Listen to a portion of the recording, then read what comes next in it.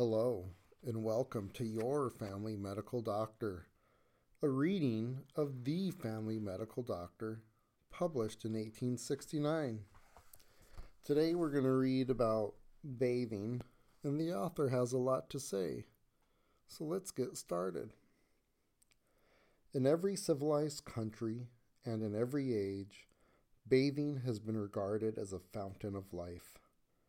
The author of The Modern Syrians, when speaking of that country, tells us, and I quote, "Once upon a time, a French doctor came to Damascus to seek his fortune. When he saw the luxurious vegetation, he said, 'This is the place for me. Plenty of fever.'" Now, this is marked. And then, on seeing the abundance of water, he said, "More fever. No place like Damascus." When he entered the town, he asked the people, "What is this building? A bath? And what is that building? A bath? And that other building? A bath? Plague on these baths. They take the bread out of my mouth," said the doctor. "I must seek fever practice elsewhere." So he turned his back, went out of the gate again, and hasted elsewhere.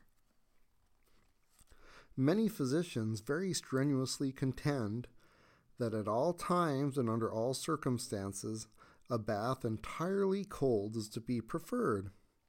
And certainly some of the most healthy people we know, having long been in the habit of using the cold bath, both in summer and in winter, twice a day, that is, morning and night, we are acquainted with a somewhat aged physician who, a few years since, looked prematurely old and was tormented almost to death with rheumatism. He took several years since to cold bathing, and now looks hale and hearty, and assures us that he never feels even a twitch of the old enemy. In the case of many aged persons and some others, the tepid bath, that is, one neither hot nor cold, but which the patient feels is just about the heat of his blood, is to be preferred. After excessive labor, a fatiguing journey, or exposure to the sun, or indeed after excitement of any kind, we know of no greater luxury, or anything more decidedly contributing to health than the tepid bath. It cools the whole animal system, and we are persuaded that if it were used to the extent it ought to be, we should have fewer fevers than are now prevalent. In cases of hysterics, paralysis, and insanity, and eruptions and sores, the value of the warm bath is beyond all estimate. The beautiful skins of the French ladies very generally arise from their constancy of this practice. The warm bath should be used 2 or 3 times a week for 15 or 20 minutes at a time, always, however, before meals and not after them. A little sulfur may sometimes, in cases of eruptions, be taken with advantage in connection with the bath. Hot baths are of 3 kinds. 1.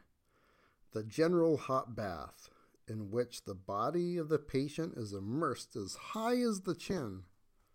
2. The hot saltwater bath is used in the same manner. 3. The partial hot water bath, or foot bath, in which the feet and legs only are immersed.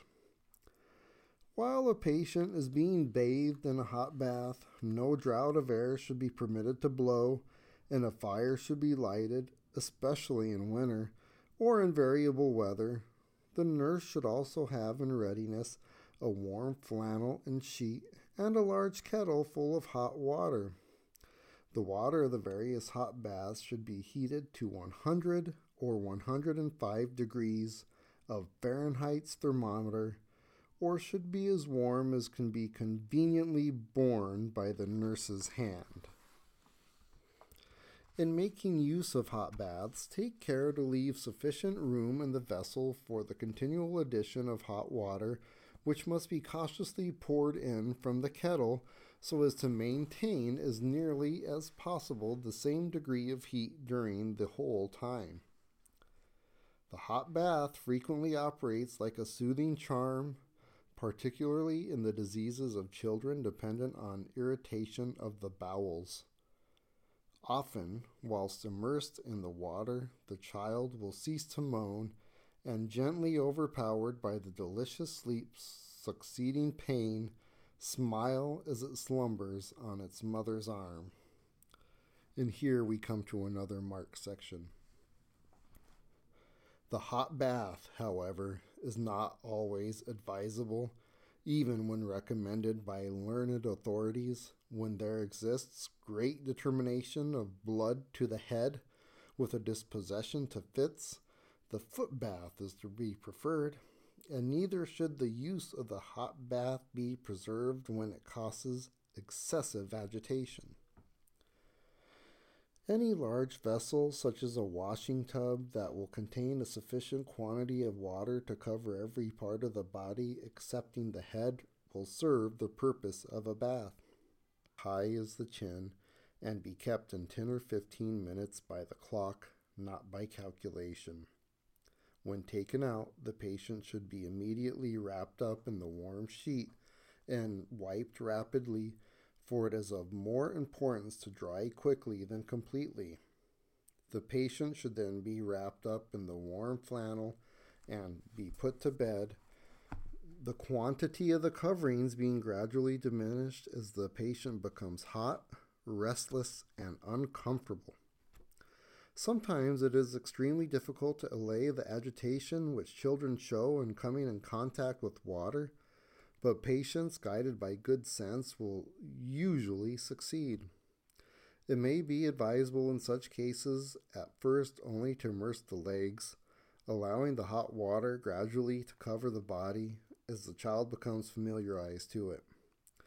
A playful, cheerful manner on the part of the mother or nurse will often prevail when all other methods fail. The hot salt water bath is often highly serviceable in exciting a healthful and uniform warmth of the skin. In many dangerous bowel diseases, in rickets, and in diseases attended by extreme emaciation, the skin of the whole body, but more particularly of the feet and legs, becomes cold almost as marble. But if warmth can be restored, the patient will frequently recover. 1 or 2 pounds of salt may be mixed with each gallon of water, the patient being immersed as high as the chin. Being generally much debilitated, they should not remain in the water longer than 4 or 5 minutes by the clock, and must then be treated as after making use of the ordinary hot bath. And the 4 or 5 are circled. The foot bath is useful in a variety of cases, especially when the legs are cold, the head hot, and the patient disposed to convulsions. The common pail will hold a sufficient quantity of water.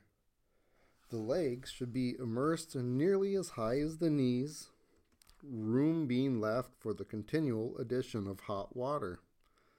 Should the feet continue cold after the use of the foot bath, it may be proper to repeat it, adding to the hot water a quantity of salt, as in preparing the hot salt water bath.